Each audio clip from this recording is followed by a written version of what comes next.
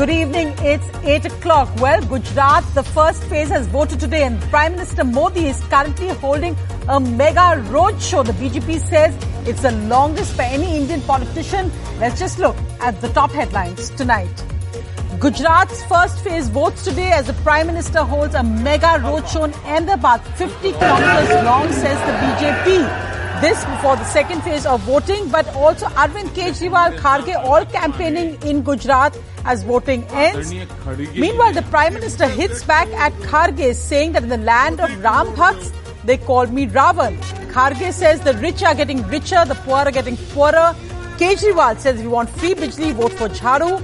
So far, it's 60.2% voter turnout in phase 1. That's less than 2017. In Mumbai airport, as servers crashed, passengers were hit this evening with long queues for check-ins. The airport says a cut cable led to the network interruptions, but the situation is normal now. India takes over G20 presidency. The External Affairs Minister says we must become the voice of the global South.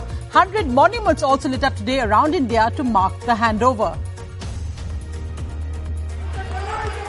The Telangana Chief Minister's daughter is named in an Enforcement Directorate remand report in the Delhi liquor case. Send me to jail if you want, says K. Kavita. This is the Prime Minister's game plan. The ED report says a South group was involved in huge payments in the Delhi liquor case.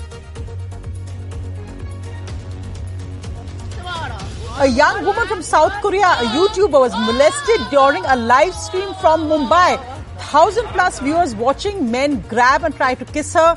Police arrest 2 teens, Mobeen and Mohammed. She thanks the Mumbai police for their quick action, says India is wonderful. She won't change her opinion over this incident. The Sensex party continues for the 5th day running. Foreign investors now turning net buyers after 2 months. Investors gain nearly 5 lakh crores in a week.